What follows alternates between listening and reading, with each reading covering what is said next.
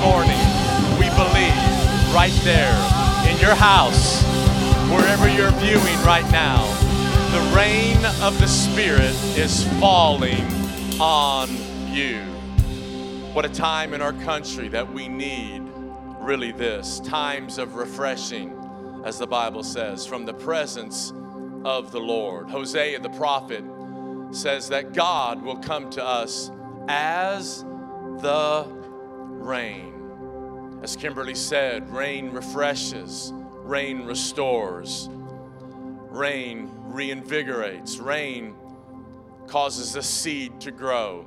I believe that even right now, in the midst of pain, in the midst of struggle, in the midst of lots of uncertainty in our nation and around the world, I believe we are coming into a time of great revival. Out there this morning, can you give some fist pumps, some high five emojis? Can you talk back to us this morning? We are so glad that you're with us, that you're joining us again for our online campus. We're going to continue a series that we started last week entitled, How Do You Read It? So let me encourage you, if you didn't listen already to last week's teaching, I encourage you to go on YouTube, subscribe on our channel, and just download that, and you'll be up to point with where we're going, because we're just going to kind of continue on with another part 2 of that message that we started last week. We're living in such a troubling time, such a tense time. And we know that God, for the Christian perspective, that God's got answers for us. He's got help for us, and He most certainly has hope, and He is the God of hope, the Scripture tells us. So in the midst of all the chaos, in the midst of the confusion, in the midst of people picking sides, I want to encourage you that we have got great consolation and we have got great hope from the God of all hope. He is the God of all peace, and He will help us right now in our time of need. Can you say amen out there this morning? Again, the title is, How Do You Read It? If you weren't with us last week, really the basis of this title is that a man came to Jesus who was an expert in the Old Testament. He was a teacher of the law, and he came to Jesus and he asked him a simple question. It was a simple question to ask, a pretty difficult question maybe to hear all the detail that Jesus said. He said, what do I need to do to inherit eternal life? And Jesus responded, what does the Scripture say? And the teacher said, well, love the Lord your God with all your heart, your soul, your mind, your strength. And then he said, which it says, love your neighbor as yourself.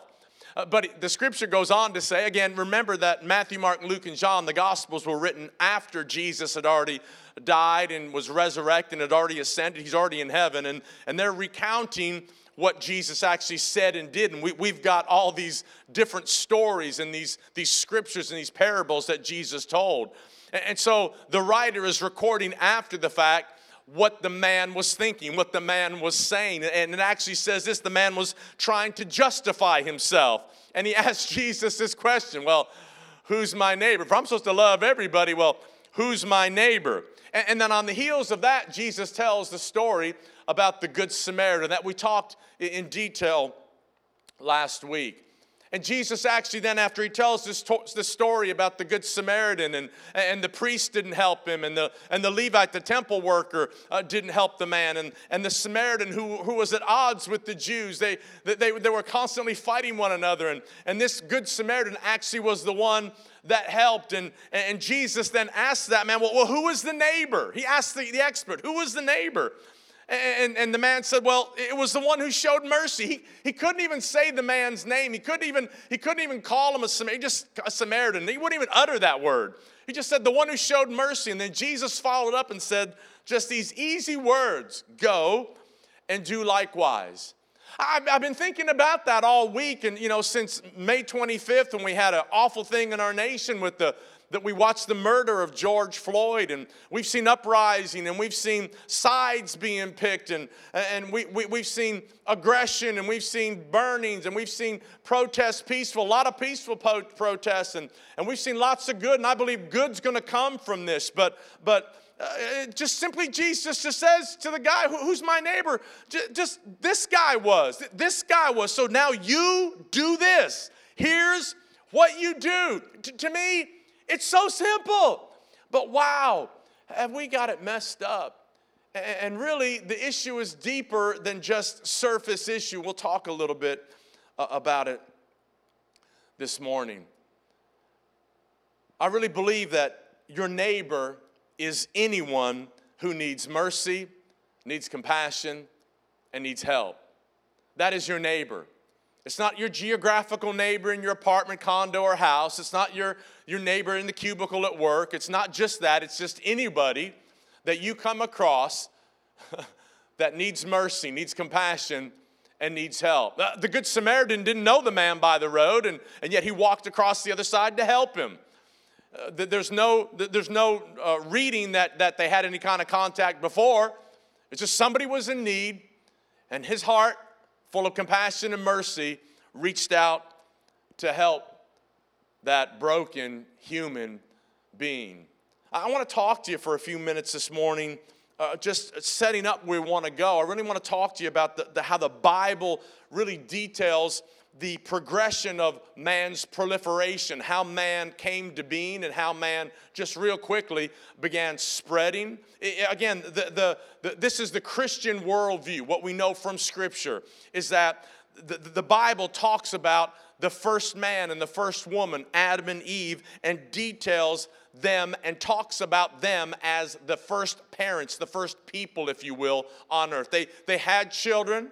We know Cain and Abel were some of them, and we know that one was murdered. First murder came pretty quick in the beginning of the book of Genesis. In fact, Genesis chapter 4. So can I just say right now that murder and aggression and killing isn't anything new. It's been going on for thousands of years. But Adam and Eve were the first parents, were the first human beings on the planet. And then we know that from their progeny, from their children, from the children's children going on, that then we come to Noah's account in the Scriptures, details in Genesis chapter 6 through 10, and it talks about Noah, and it talks about the flood, and it talks about his children, his 3 sons and their wives, and they were saved on that ark. And I don't know where you stand with that. I don't know if you believe in the flood, and you don't. I don't know where your stance is on that, but I just simply believe all the Bible. I believe it actually happened. That then from that, God then began repopulating the earth. We read in Genesis chapter 11 about this incident at a place called the Tower of Babel. And we'll talk about it for just a second, is that there was a gathering of humans in this one area, and they began building a tower and said, let's build a tower that'll reach to the heavens and make a name for ourselves. So it was almost like the first self-worship place, that we're going to be our own God. We don't know what happened with the God that made Adam and Eve or Noah's God, but we're going to be our own God. And God, the Bible says, God came down to confuse their language, to see what they were doing and actually confuse their language. And from that place, he scattered them. The Scripture says God scattered people. And then they began gathering around the languages, what they spoke, forming new people groups. So this scattering is something that God did. But then throughout the whole course of the Bible in the Old Testament, we see hurt, we see pain, we see conquest, we see murder, we see aggression, we see crazy stuff, all kinds of sin imaginable. We see the Bible's really not quiet on it. It's known from the beginning in the human race. In man's dilemma, and sin runs deep from the very beginning when Adam and Eve sinned, and the Bible says that sin was passed to all of us. So we all are born in this earth. We're born sinners in need of a Savior.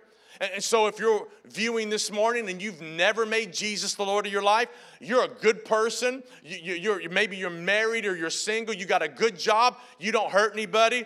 But can I tell you, I believe the Scripture that you are in need of a Savior, because in your life there is a sin nature that needs a new nature. You need to be born again. It's the only hope that we find in the Scripture. Paul talks about the same thought in the book of Acts as the Apostle Paul went from city to city and established churches. And in one place in Acts chapter 17, verse 26, I want to read it from one translation. He says this God made us in all our diversity from one original person. Notice that again.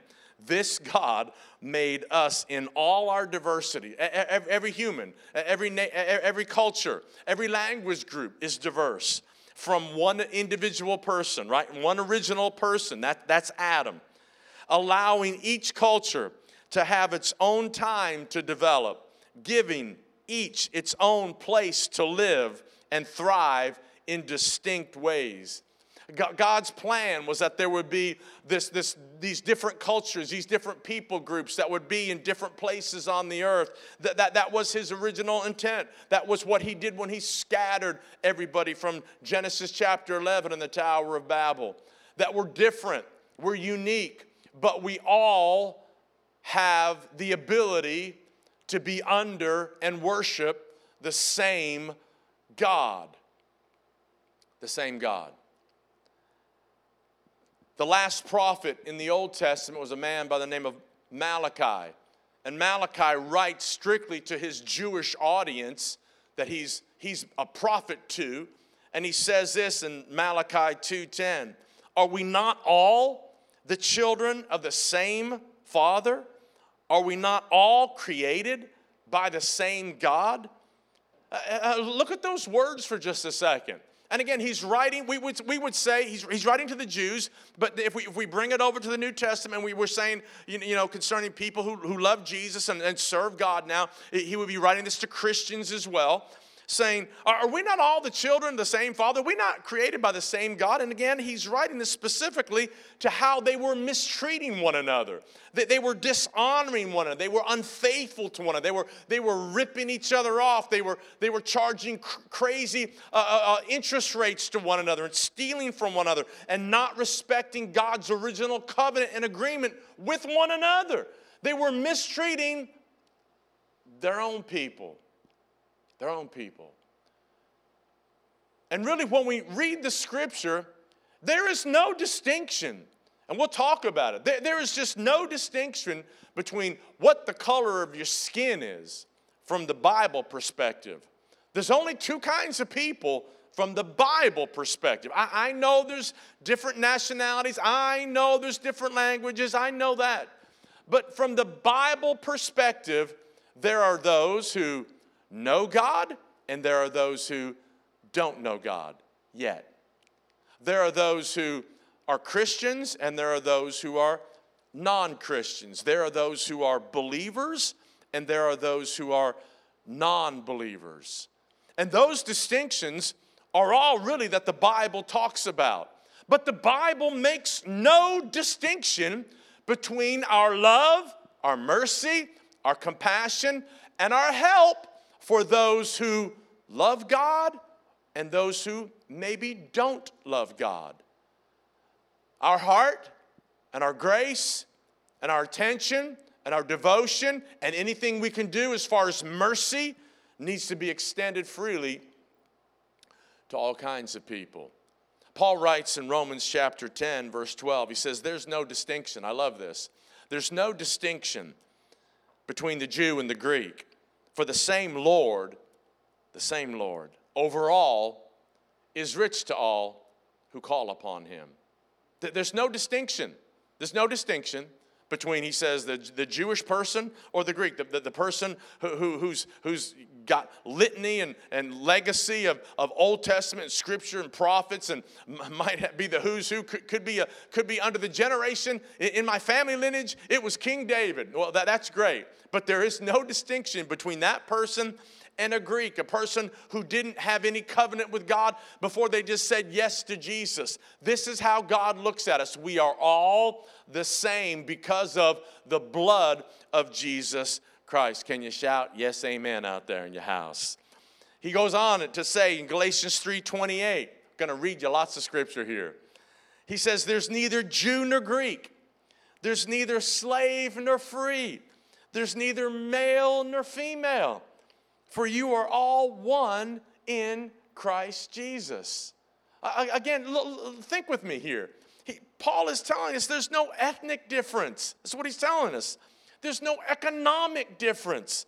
There's no gender difference. No gender difference between a male and a female. We're all one in Christ, he says. There's no economic difference. If you're a billionaire, a multimillionaire, and then the person's just got a few bucks, there is no difference. We're all one in Jesus Christ. There is no one greater people group. There is no ethnic difference. We are all in need of a Savior. And his name is Jesus. So Paul tells us, listen, let me drill it into you this morning, is that racism is a sin issue. Racism isn't a skin issue. One more time. Racism is a sin issue. Racism isn't a skin issue. It's not the color of your skin that makes you a racist or not.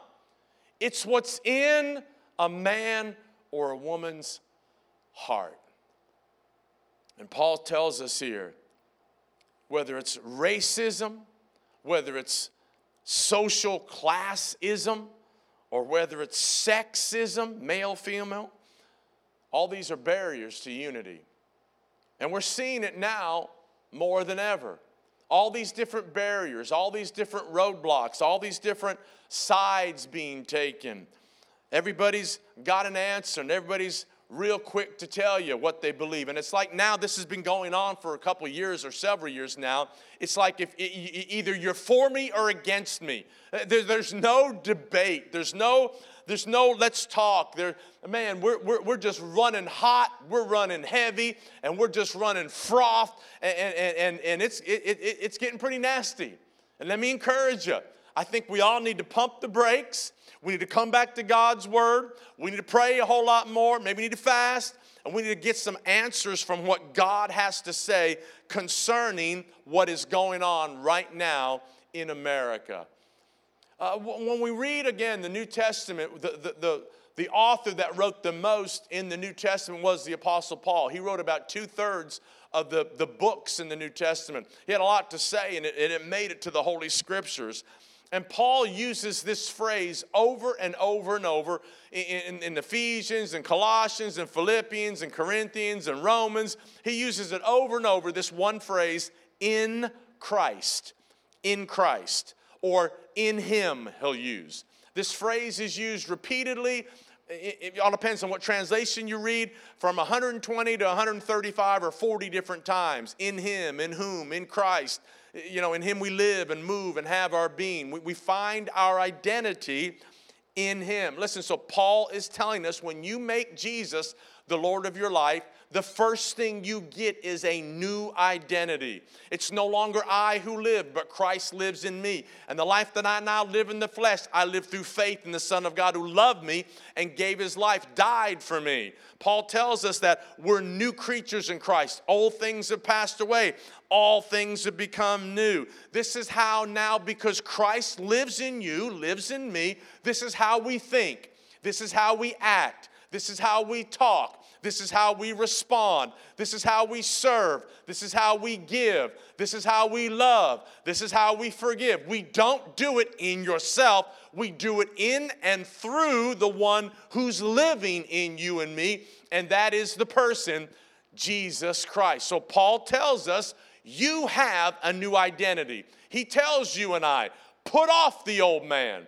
Come on, put off the old man. Be renewed in the spirit of your mind and put on the new man. He tells us that in Ephesians 4:22 through 24. You got to do something. You got to put off that old man. You got to put off racism. You got to put off aggression. You got to put off anger. I'm not saying you're not frustrated. I'm not saying I don't want you. I want change. Listen, I want change. I'm tired. I don't want to keep going down the same road we've been going down for generation after generation. And I'm a white man up in here, as you can tell. And my black friends, I want it different for my black friends. I want it different for my brown friends. And I'm committed to change myself and be an agent of change. But I know that you You personally, me personally, I've got to find my identity not in my race. I've got to find my identity in Christ. Paul tells us that. That's got to be our view.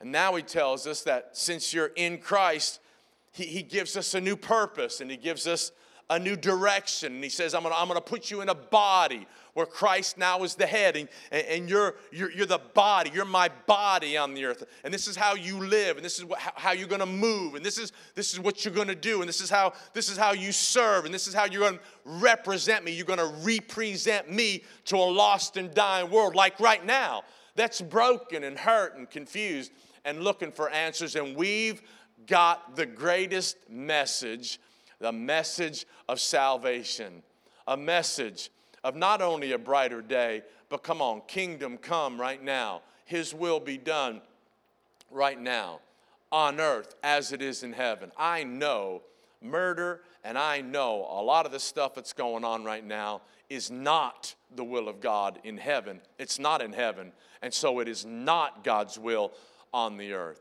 And so I'm believing God for change. I'm believing God for change, whether it's political change, if it's changing in government things and how we do things, what we do. I'm believing for spiritual change in all of us as well. I'm believing that God will use this awful event, what's gone on since May 25th. I'm believing this awful event will turn around and be used for God's glory in people finding Jesus Christ. But what I do know, and I've been there, man, Jesus tells this parable, or he really tells not necessarily a parable, but he actually tells us this word in Luke chapter 6. Then he tells us what we need to be doing. I've been thinking about this the last 10 days or so. He tells us in Luke 6:41, why do you worry about the speck in your friend's eye when you got a log in your own?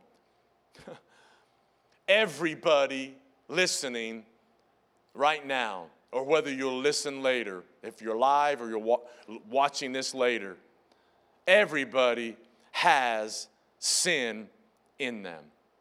Everybody has had racist thoughts. Every nation, every people group, everyone from Genesis 11 that was scattered and now is alive on the earth and has ever lived on the earth. Because I believe this racism has just run very deep from the very beginning of time. So he says, why are you concerned about the speck in somebody else's eye when you got a log in your own?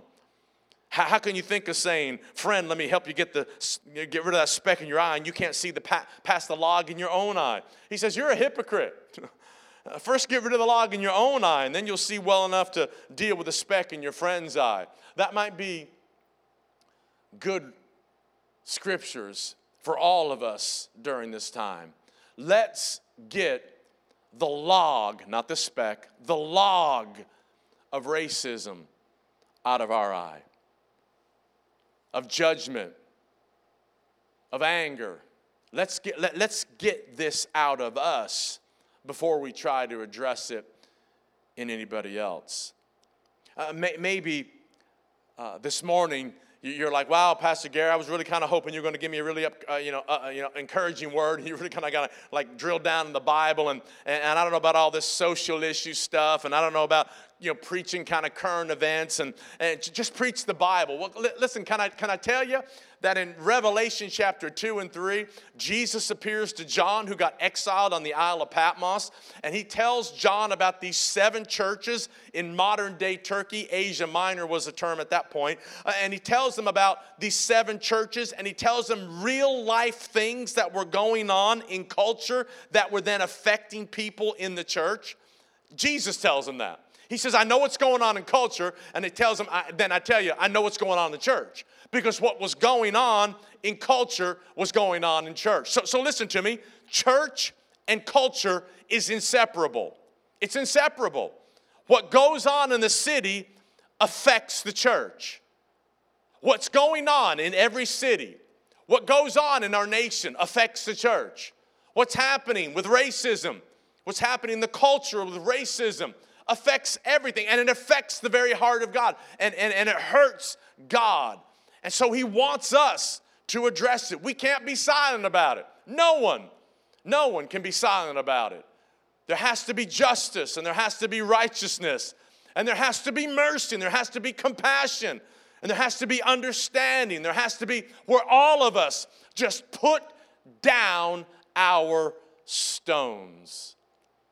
Jesus told that to the brothers who caught that woman, they said, in adultery. He who is without sin, let him cast the first stone. He was telling them, you guys got logs in your eyes, and you're trying to deal with the speck in this woman's eye. Matthew chapter 5, I was reading this the last couple days, and I saw it maybe a little bit different because of what we're dealing with right now.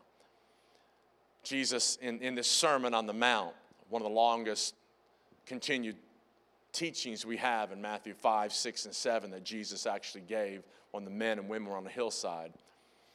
And Jesus says in Matthew 5, you heard that it was said, you shall love your neighbor and hate your enemy. But I say to you, notice, but I say to you. He said that phrase, but I say. You've heard it said, but I say. He said it about 6 or 7 times in this teaching.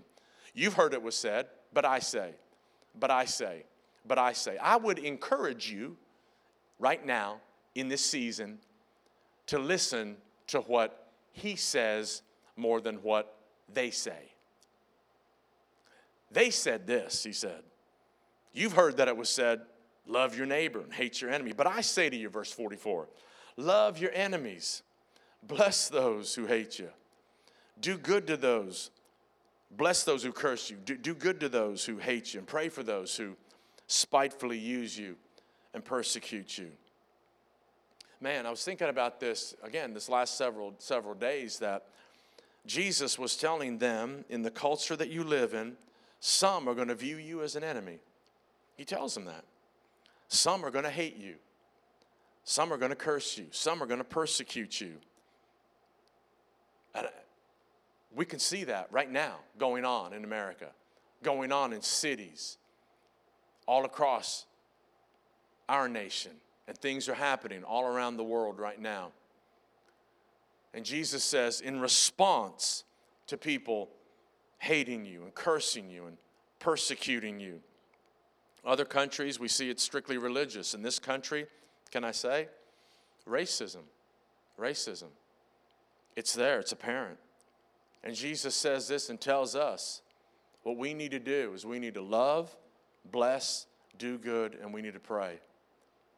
It's not saying that we don't get involved. It's not saying that we don't protest. It's not saying, but I'm saying the principle, the bedrock issue in a believer's life, I'm talking to believers, is that we need to be people that reach out with blessing and prayer and compassion and mercy to even people who hate you. And I'm not saying that to any one particular race or group. I'm saying that to every single one of us.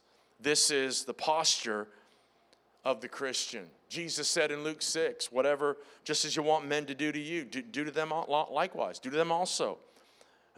We cannot any longer be like this expert of the law, this teacher of the law, where in this parable, the Good Samaritan, who's my neighbor? Who's my neighbor? Again, trying to justify yourself. What do you want me to do? Who's my neighbor? I know I'm supposed to love the Lord my God. I got no problem with that. My heart, mind, soul, strength. But love my neighbor as myself. Well, okay. But I want to know who really is my neighbor. Do I really got to love everybody? Every skin color? Every male, female? Do I really got to love people that are lower economically than me? What do I do? What do I do? Yes, Jesus says. Yeah, because Jesus says and tells us that your neighbor is anybody and everybody. Anybody and everybody. Because we come from the same God. This is your neighbor. Every person that you come across, whether you know them or you don't know them, that's your neighbor. And we need to be people who receive and people who love and people who respect and people, can I say it this way, honor every single person, man or woman, rich or poor, whatever race, we honor and we respect, because all of us have been made in the image of God. What we know from Scripture is that He created us all. He created us all. And He wants to be the Father of all. Here's what I believe from the Bible. It might be semantics to some of you, but I believe that God is the God of everybody, but God isn't the Father of everybody. For God to be your Father, you have to be a son or a daughter. That means you have to submit to Him. That means you have to recognize Him. That means you have to want Him in your life. That means He can talk to you, hard talk. That means He can teach you. That means He can correct you. That means He can love you. That means He can lead you. He's the God of everyone. The Scripture's real clear. But He's only the Father of those who choose to ask Him into their lives. A couple seconds, I'm going to lead you in a prayer. And if you're far away from God or you don't know Him, you've never made Jesus the Lord of your life, I hope you prayed that prayer right there, wherever you're viewing. And I know one thing from the Scripture, God's going to hear you, and He's going to come into your life. Not too long ago, several months ago, before we actually couldn't meet any longer because of COVID, there was a young man that came into the service. First time, sat back in the back, raised his hand. Anybody want to make Jesus the Lord of your life? And he raised his hand. And he said the prayer. Talked to him afterward. And I said, what happened? He said, man, I raised my hand. He said, I felt like my heart swelled up 3 times larger. It's like the Grinch that stole Christmas. Come on, somebody. Heart just got big. Heart got big. That's what God wants to do with you. He wants to change your heart. If He has your heart, listen, He has your life. He'll change your view. He'll change what you think and what you do and what you experience. He wants to be the Lord, the Father of your life. We hear a lot in times like these, one of the greatest proponent, I think probably the greatest proponent of civil rights issues in America, Martin Luther King, who was murdered in 1963. I was reading some of his writings when he was jailed in Birmingham. And I want to read you a quote. I'll show it to you, then I'll read a couple more in closing. He said this while he was in a Birmingham jail. The setup for it was that he actually left Atlanta with some friends because in Birmingham there was going to be a protest against racism. And he said this: injustice anywhere is a threat to justice everywhere. Look at that for a second. Injustice in San Ysidro is a threat to justice in Seattle. Injustice anywhere is a threat to justice everywhere.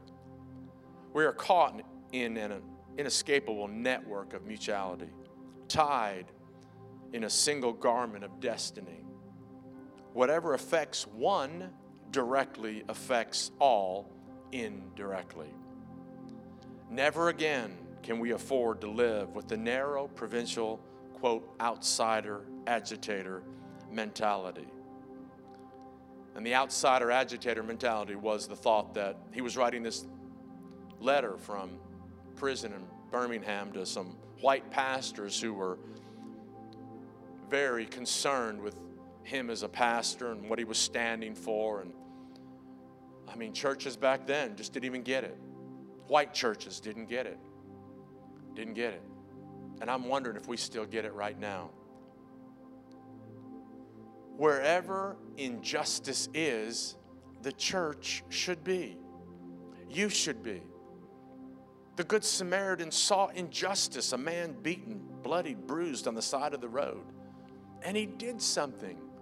And those who should have done something didn't. Don't be the bystander. Get involved. Speak up. When you hear racism and see things, speak up. Be a person of mercy and compassion where you run to the problem. You don't run away from it. Martin Luther said a couple different things in closing. We must forever conduct our struggle on the high plane of dignity and discipline. We must not allow our creative protests to degenerate into physical violence. Again and again, we must rise to the majestic heights of meeting physical force with soul force. Listen to this last quote. There are those who are asking the devotees of the civil rights, quote, when will you be satisfied? When will you all be satisfied? He said this, we can never be satisfied as long as the Negro is the victim of unspeakable horrors of police brutality. Guys, this is over almost 60 years ago. And we still have this going on. I'm believing for change. I'm believing for changes of hearts. Repentance means this, a change of heart and mind resulting in a change of direction. If our heart and our minds get changed, our direction changes. It can only happen with repentance. I'm praying a spirit of repentance in the church and our countries, our cities, our states, and that God would do what this last song we sang, that God would send the rain of the Spirit and revival would sweep across our nation, our city, our state, because people, me, you, we are repenting. We are changing our mind. Our hearts have been rended. Our hearts have been broken. To say, God, change me. What I'm thinking, change me if I've got racism and aggression towards another race or people group. Help heal, deliver me. Let my heart be broken for what breaks your heart. The most familiar, I'll close right now, the most familiar passage of Scripture that Martin Luther King Jr. would say over and over in his speeches and when he was going from city to city was Amos chapter 5, verse 24. And it's this, let justice run down like water and righteousness like a mighty stream. My prayer is that we as a church here at Spectrum, we as the body of Christ, that we would be people who believe and adhere to justice for all people and righteousness, the God side, the God quality. Not just the government side, justice and legal, but the God side of righteousness, that I pray it would run down in our cities, in our streets. It would run down like water, and righteousness would be like a continual mighty stream. Let it begin in you. No matter where you're at, no matter what's gone on in your life, no matter what you viewed, no matter the culture you've been brought up in, let justice and righteousness begin in you. And I believe you are going to see amazing change, and we will experience change in our communities and in our nation. Come on, let's pray this morning. Father, we pray in a time of need, our hearts are heavy with what we've been experiencing and what people have been experiencing in our nation. We're asking you from Chronicles 7:14 that you would heal our land. Heal our land, oh God. Again, we bow our hearts, we bow our knees, and we're saying we need you. We need you more than we've ever needed you in our lives. We've got sickness things that are still going on. We've got economic things that are still going on. And Father, this racism and prejudice and demonic assault from the very pit of hell that's been going on since the beginning of man, help us get it right, Lord. Help us make changes for this next generation. Let us see the tide turned. We pray, Father, in your name. Right there, before we close the service, I want to encourage, if you don't know Jesus Christ as your Lord and Savior,